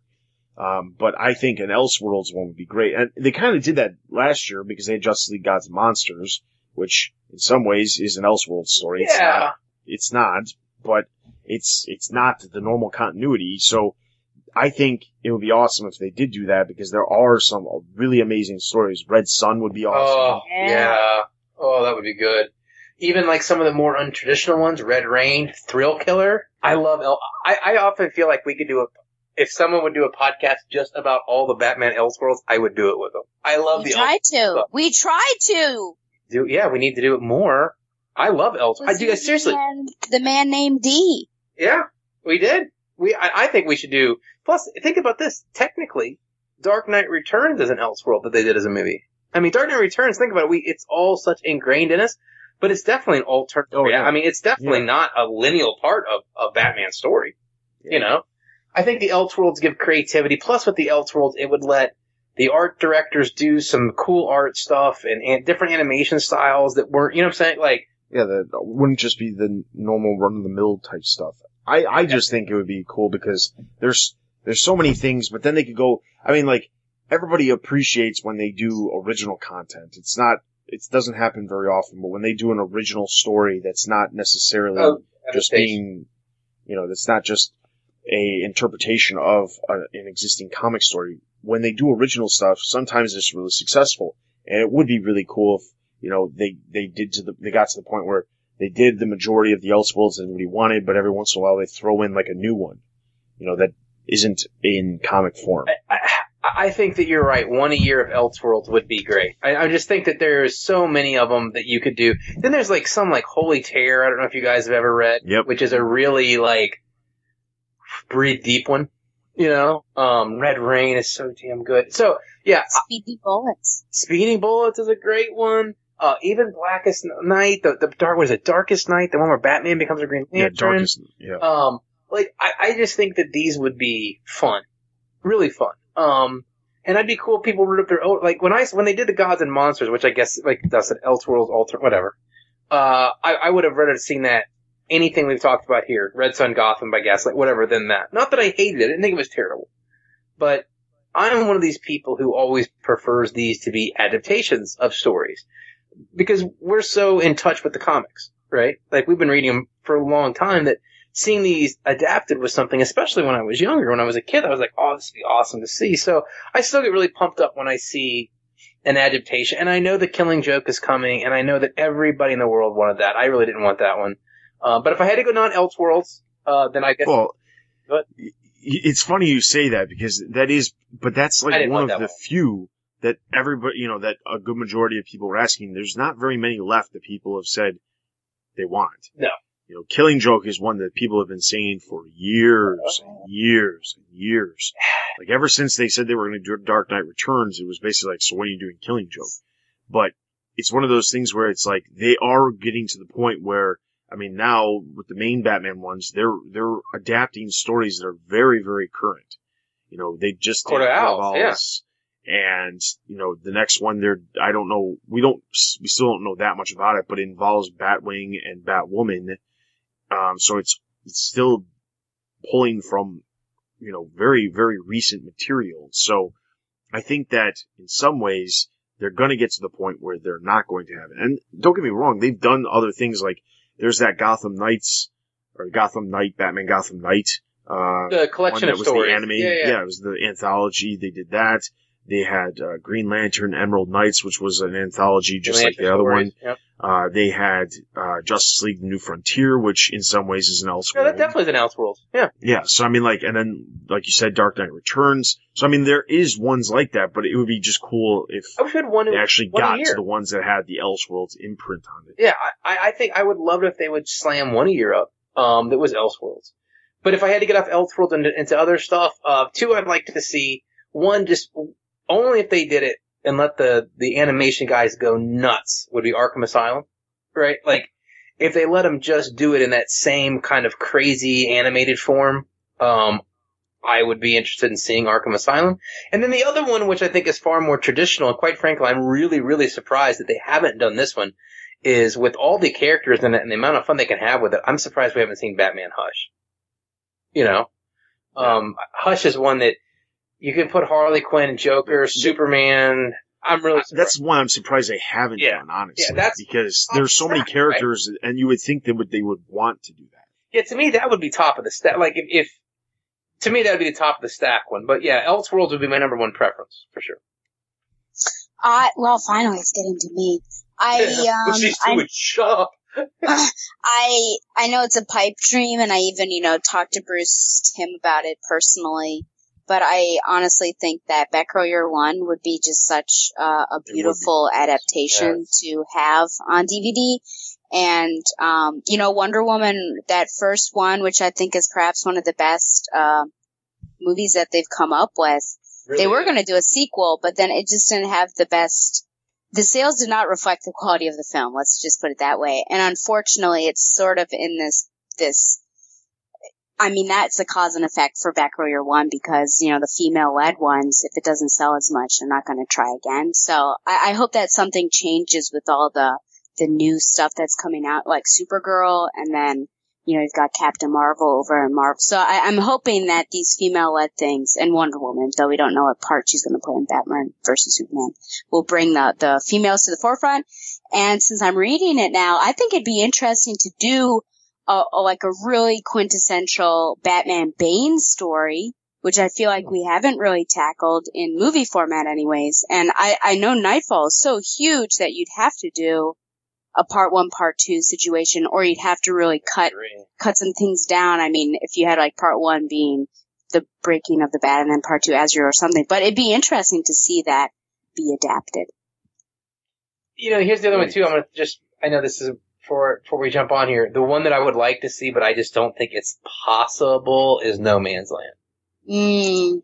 Because I would love that, but it's such a huge story that I feel like if they did it, they would chop too much of it out. The only way I think you could do that right, and I may have campaigned for this before because I've thought about it, is No Man's Land, if they wanted to come back and do a new, especially with Batman Superman coming, like a new Batman the Animated Series type of animated story, No Man's Land would lead itself to a 20, you know what I'm saying? Like a full season, telling that as an overarching story arc on a Batman the Animated Series type show. That would be appointment television. Story. Yeah, that would be good.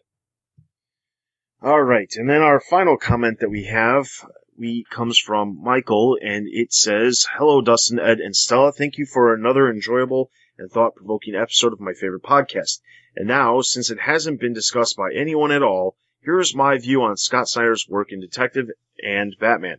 I preface my comments by letting you know that I immensely enjoyed the Black Mirror and Court of Owls storylines. In fact, it is because of your podcast reviews that I have a subscription to Batman, which started near the end of the Court of Owls arc. However, and Ed may wish to stop listening. Oh, here comes Snyder bashing. Okay. I have become increasingly disenchanted with Snyder's Batman run since then, starting with the non-ending to Death of the Family to the overly long and meandering 0-year rewrite of Year One, which Snyder originally stated would not be a retelling of Batman Origins to complete the transformation of everything in the Joker's history during Endgame, not to mention the wildly stereotypical amalgam of everything that is currently thought as progressive that is Harper Row. What has cemented my dislike for Snyder's run on Batman was the realization that I had when you were discussing Snyder possibly writing a Two-Face story on the podcast. I do not want to see Snyder's take on Two-Face for the reason that became clear to me while I was listening. Scott Snyder is not writing Batman stories. I will explain. Snyder does not use major characters such as Alfred or even Robin, claiming that he doesn't write Robin well. I think it's quite a different reason altogether that he eschews these established characters for his original characters such as Harper Row and Julia Pennyworth. He is not writing stories about Batman and characters in the Batman universe. He is writing stories about characters that he created that he can dress in the appropriate costumes. This explains a lot. Since Snyder has taken over on Batman, Bruce has no concern over his son's whereabouts or well-being in the Batman title. He has little contact with Alfred as possible, with Alfred missing in action for most of the run. He has no problem with Harper Row using guns. He has a new origin story, and the existing villains are completely different from any previous incarnations. I think that Snyder has a detective character that he thinks will work as Batman, and he has built this new world around the character. And I think that explains his take on the villains such as the Joker and the Riddler. He has created the characters that he thinks will fit well in the personas of these villains. So Riddler becomes the master of Gotham in Zero Year, and Joker becomes some ageless, eternal evil that has long-range plans rather than being a psychopathic, completely insane, but ultimately not immortal killer he has always been before. This is precisely why I don't want to see Snyder's take on Two-Face. He stated something along the lines of, it would be a completely different from anything you've seen before. Yes, I'm sure it will be, as I think that Snyder has gotten another story idea that he thinks will work better with Two-Face than one of his original villains, and Snyder will remake Two-Face into whatever he needs it to be to make the story work, whether it is a character or not. I think that Snyder is a very talented writer, and that when he is working with original characters, he is very entertaining. I'm just no longer a fan of his work on Batman anymore, as I don't feel Batman would be the type of person to use clones with artificially induced memories to carry out the mantle of Batman. I think that Batman would hand over the reins to someone like Dick Grayson or Terry McGinnis. Batman has always been unique because he is a normal man. If you start enhancing Batman with cybernetic programming and cloning, you are losing the essence of the character. And I think that Snyder has lost the essence of the character because he is writing a story with characters that he has created, and the central character is not Batman. But, much like Johnny Bravo, the suit fits. Of course, this is all just my opinion. Your mileage may vary, and it's safe to say for Ed to listen again now. Mm-hmm. I realize that this is a long comment, so if you choose not to read it in its entirety on the next podcast, I obviously understand, but I would like to hear your thoughts on my main contention that Snyder is not necessarily writing Batman stories. As always, thank you for all the hard work that you do to keep us up to date with and everything involved in the comics. And on a final, unrelated note, for all of those who have left iTunes reviews in the past and want to leave another, if you edit your original review, it will repost in iTunes with a new date. It just takes a few days to update. So all of you who have left reviews long ago, be sure to update your podcast reviews and be sure to click on the 5-star rating for the podcast as well. Checks in the mail. All right. All right, Michael. So first off, great comments with the reviews. We are, it's kind of like a afterthought sometimes when I say the iTunes reviews. And honestly, I can't remember. It's been such a long time since I've gone on to the iTunes and actually sought out to see if there was new reviews for the podcast. All of that being said, I think it is great when people leave us reviews. We are all well aware that this is the top TBU show on the website. All of the podcasts, this is the top one that has the most listeners, has the best reviews, and is the top rated, is up there in the top 5 Batman podcasts on iTunes. Well, I mean, it's the only one I'm on, so I'm not saying that can't be a coincidence. That's all I'm saying. Anyway, all of that being said, we appreciate the fact that our listeners are loyal to us, and we appreciate if you do leave us those reviews. It's always greatly appreciated. Now, getting to your Snyder comments, I honestly have to completely agree with you. And a lot of what you're saying is stuff that I've said, just not as articulate as the way you're putting it. A lot of times when I made, my immediate concerns with Harper Row, my immediate concerns with Julia Pennyworth at the beginning of Endgame was exactly what you're saying. Why aren't we just using the characters that exist? Why do we feel the need to use these characters that are brand new? And, I've argued this before, I know that there's a lot of, I've said this, a lot of writers like to use their own creations. They don't want to necessarily use existing characters. Snyder feels, though, as I've said, does it to an extreme, not using Alfred, or using Alfred, but using Alfred as this, person just to basically abuse profusely. The introduction of Harper Row, instead of using a character that already exists, like Stephanie Brown, or like any of the other Robins, even if he doesn't want to work with Damian. Like, there's a lot of different characters that a lot of different points over the last 4 years that I have made about Snyder's run on Batman that I've said some of these things that you're saying now. So I have no problem admitting that, you have a very, very good point here. I'm not going to go to the lengths of saying that Snyder, he's not writing Batman, he's writing something else and he just works to fit with everything. But he is writing what he wants to write, and it's not necessarily Batman universe stories. Okay. First of all, I want to say that anybody who thinks this way is probably right. Listen, my defending of Snyder, everything your guy's saying is totally right. He's totally doing it in a different way. They're not Batman stories like we've read before. I just happen to really enjoy them. Everyone knows that I've also been the person who's beat the drum of continuity doesn't really matter, or let me rephrase it. I wish it did, but it doesn't. Continuity is dead. So I just enjoy the stories as much as I can. Yes, they are total takes. In fact, my only problem with Snyder recently has been this kind of, sometimes he walks up to the edge and then kind of chickens out. He was playing with the idea of making Joker immortal, but in the end he didn't. Stuff like that. You'd say to a degree that he played with the idea of killing Bruce, only to bring him back a month later. No, and that's my biggest issue with Snyder, isn't the kind of radical things he does. I love the radical things he does. It's when he does kind of wimp out, like in Death of the Family, that play with the idea that does Joker really know who he is the entire time, and the answer ends up being, we don't know. It turns out he does from Endgame, but the answer is no, and he falls off the ledge and the family kind of breaks up. And then, so my problem isn't how radical he is the fact that he does chicken out. I wish that he had just went whole hog and made Joker immortal. And if we were going to kill Bruce, I really didn't like the fact that he came back I know it was a couple months later because Convergence was in there, right? But I didn't like the fact he got brought back so quickly. And I think that, look at the comments we have on the site just this week. People are saying that the reason they're reading super heavy just because of the Bruce parts, right? The annual that we just had was, Jim's Batman was in it for maybe 2 panels, right? Yep. So that was a Bruce Wayne story. And then the issue before that was the flashback to an old Bruce Wayne story. So again, I think that if we had went whole hog, just killed Bruce, and I know he would have come back in a year or so. Like, I'm not ignorant, but just take the chance. Is what I'm saying make any sense? Like, if you're going to take the chance, just do it. Make the Joker immortal, kill off Bruce, do all this other stuff. And I know that that's probably editorial driven, or maybe it's not. But yeah, it's funny. My complaints about Snyder would be that I wish he would just take the step and go farther, because we all know that if we need to retcon it in a couple of years, we can. But I do want to say, like, I completely understand someone who's been reading Batman comics their entire life and reading this and going, this isn't for me, because I do realize that this is a very different type of Batman storytelling, one that I just happen to really enjoy. That being said, even with all that, I think that the absence of Damian, or acting like he just doesn't exist, sometimes can be kind of obnoxious. I don't know.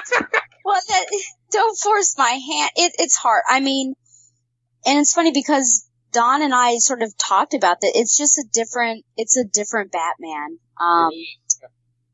And it's hard, and I think it just goes to Snyder being, he even said he's a fanboy of Batman, so this is his vision of who he believes Batman is, and does it match up with what we have seen in the past, the 90s Batman or before? I don't think so. And it's tough because these stories, I totally get you with how long they go on, which is, I think there's just fatigue. And more so than fatigue, it's hard to also keep track of where did we come from? At the end of Zero Year, could you have thought without having that trade what issue number 1 was?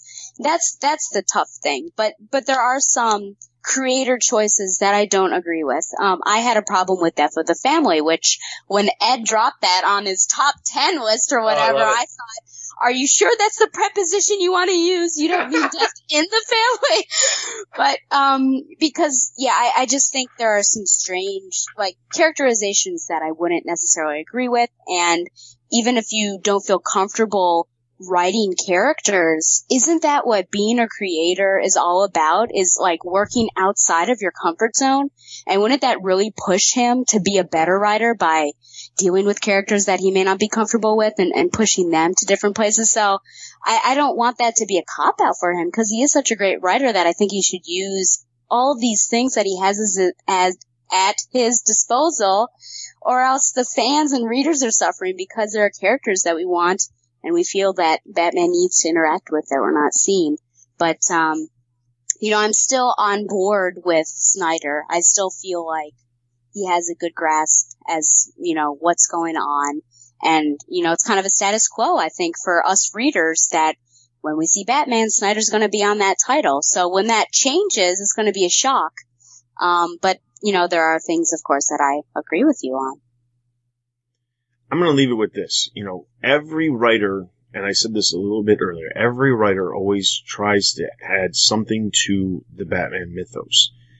Whether it be, they introduce a character that plays a pivotal role in their story.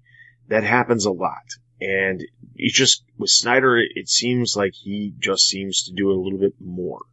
Because, well, one, he's been on the book for a long time. I mean, really there's not very many writers who stick around for 50 issues. And that's just the 50 issues. It's not even talking about the annuals or, the other stuff. Or the Detective Comics run running up to it. Yeah. So, I mean, he's been on Batman for a long time. There's not very many writers that are on Batman for as long as he has been on. So it probably, and of course it's more fresh. That's the biggest thing, because of course whatever's the freshest thing is always going to be on your mind. But there are plenty of writers who have created characters specifically for their stories. My biggest thing is, with Snyder, is I have no problem, reading Snyder's stuff. I just don't like the fact that whatever he does affects everything else. That's my biggest issue with it. Because if Snyder was just telling his stories in Batman, and, I didn't necessarily agree with some of the stuff he was doing, I could still appreciate it because it's still a good story. But everything that he writes somehow bleeds into everything else. And that's my biggest issue, is because he has this reign of being able to do whatever he wants when he's telling his stories, but somehow everything else is affected by that. And that's the biggest problem. The one thing that I would love to see, we were just talking about how, there's, I think in the world of comic books, there's two types of writers. There are the writers that are not necessarily comic book writers, but they're telling stories. And then there's writers who they can be put into any situation and adapt to the universe and tell stories. Snyder is the first one. He is the writer who can tell amazing stories, but it's not necessarily directly related to what's happening with everything else. Somebody like James Tynion is a perfect example of the other type of writer. He can be put into a universe and adapt to what's going on. I would love to see Tynion's take on a Bat title. And the thing is, he hasn't been in the business long enough to headline Detective or Batman long term, but I think that's, the stuff that he's done with Batman Eternal, we pointed out all kinds of flaws with Batman Eternal. Hopefully they fix a lot of that stuff with some of the things we already know they're fixing, like the length of it, this time around. But he's the main person behind Batman Eternal. Even though Snyder's name's at the top, Snyder has said himself that Tynion is the person who's behind a lot of everything that's going on in these books. He gets these characters. He hasn't even been in comics for 5 years, yet he understands these characters and can adapt these characters to everything that's going on. So they're in some ways like polar opposites, because Snyder can't just walk into a story and write characters that are existing in the story. We see that. The fact that Damian is nowhere to be found. The fact that we hardly have any reference to the other characters within the Batverse in his title.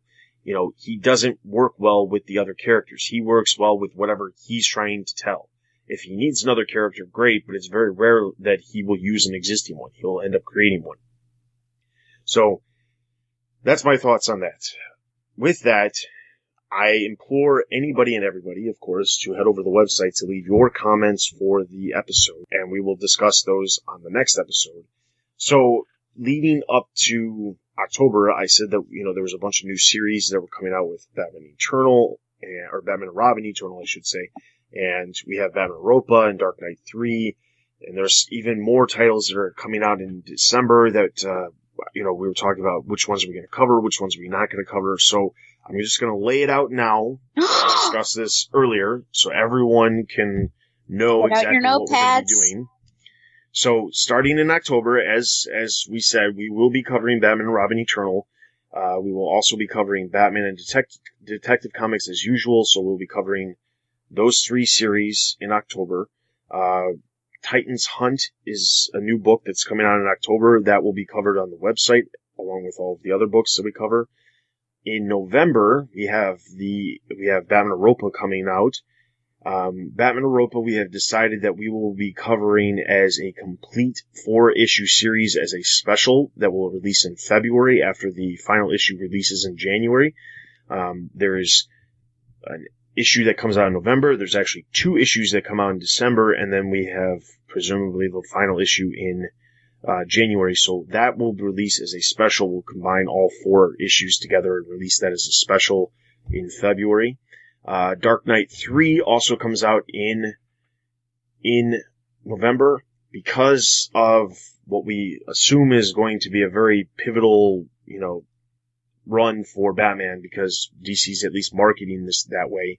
We will add that book to our normal books that we will be covering monthly, so that will be in addition to Batman Detective and Batman and Robin Eternal. So Dark Knight 3 will be covered monthly on the podcast. And then in December, we have some other new additions. Harley's Little Black Book, which will be over on the website. Batman 66 meets Man from U.N.C.L.E. That'll be on the website. And the Batman Ninja Turtles will also be on the website. So, and then in December, Robin War is the big event that's happening that month. And for that, our very own Rob from Rob's Rogues, who reviews stuff on the website, also from Everyone Loves the Drake, the Tim Drake podcast over on the website, he will actually be covering the Robin War as some special episodes on this feed on the Comic-Cast, so we can cover the Robin War in depth. So that will include the Robin War number 1, the tie-in issues, as well as the main series, or the main storyline, which includes Detective Comics that month, and then the Robin War number 2, I think it's going to be called, that comes on the beginning of January. So those will be covered also in depth, so we can ensure that the entire event for that is covered as well. So that is the plans for now, because we have solicitations up through December. So that is what we are going to be doing. So if you are at all interested in us doing something different, I'd love to hear what you have in mind. But that's basically the plan for now. So we will be covering Dark Knight 3 here, and we will be covering Batman and Robin Eternal, and we will cover Robin War in its entirety in depth. So with that, that's what we're doing. As far as discussions go, this episode, I think we had plenty of discussions when it came to our listener comments, so we will forego discussions this time around because we had such great listener comments. We have every intention of continuing to do the spotlight and discussions every episode if time permits, and we actually have something to discuss and we continue to have listener comments, so keep the comments coming. So with that, that is everything for this episode. I implore you to head over to the website for all kinds of stuff related to movies, TV, merchandise, video games, and of course the comics. Also be sure to check out all the other podcasts that we have to offer on the website. Be sure to follow us on Twitter, Facebook, and YouTube, as well as join our Facebook group. Leave us reviews on iTunes. Those are always greatly appreciated. And as my normal, call for help, we are still looking for people to cover certain areas of the website as far as news goes. I'm specifically looking for people to cover video game news, which right now is kind of a dead area because there's not any planned games coming out, but video game news, TV news, and movie news. So if you are all about Batman vs. Superman, get in touch with us, and so we can start getting that stuff reported on a normal basis on the website. With that is everything. This is Dustin. This is Ed. And this is Stella. And you have been listening to the Batman Universe Comic Podcast. We'll see you guys in 2 weeks.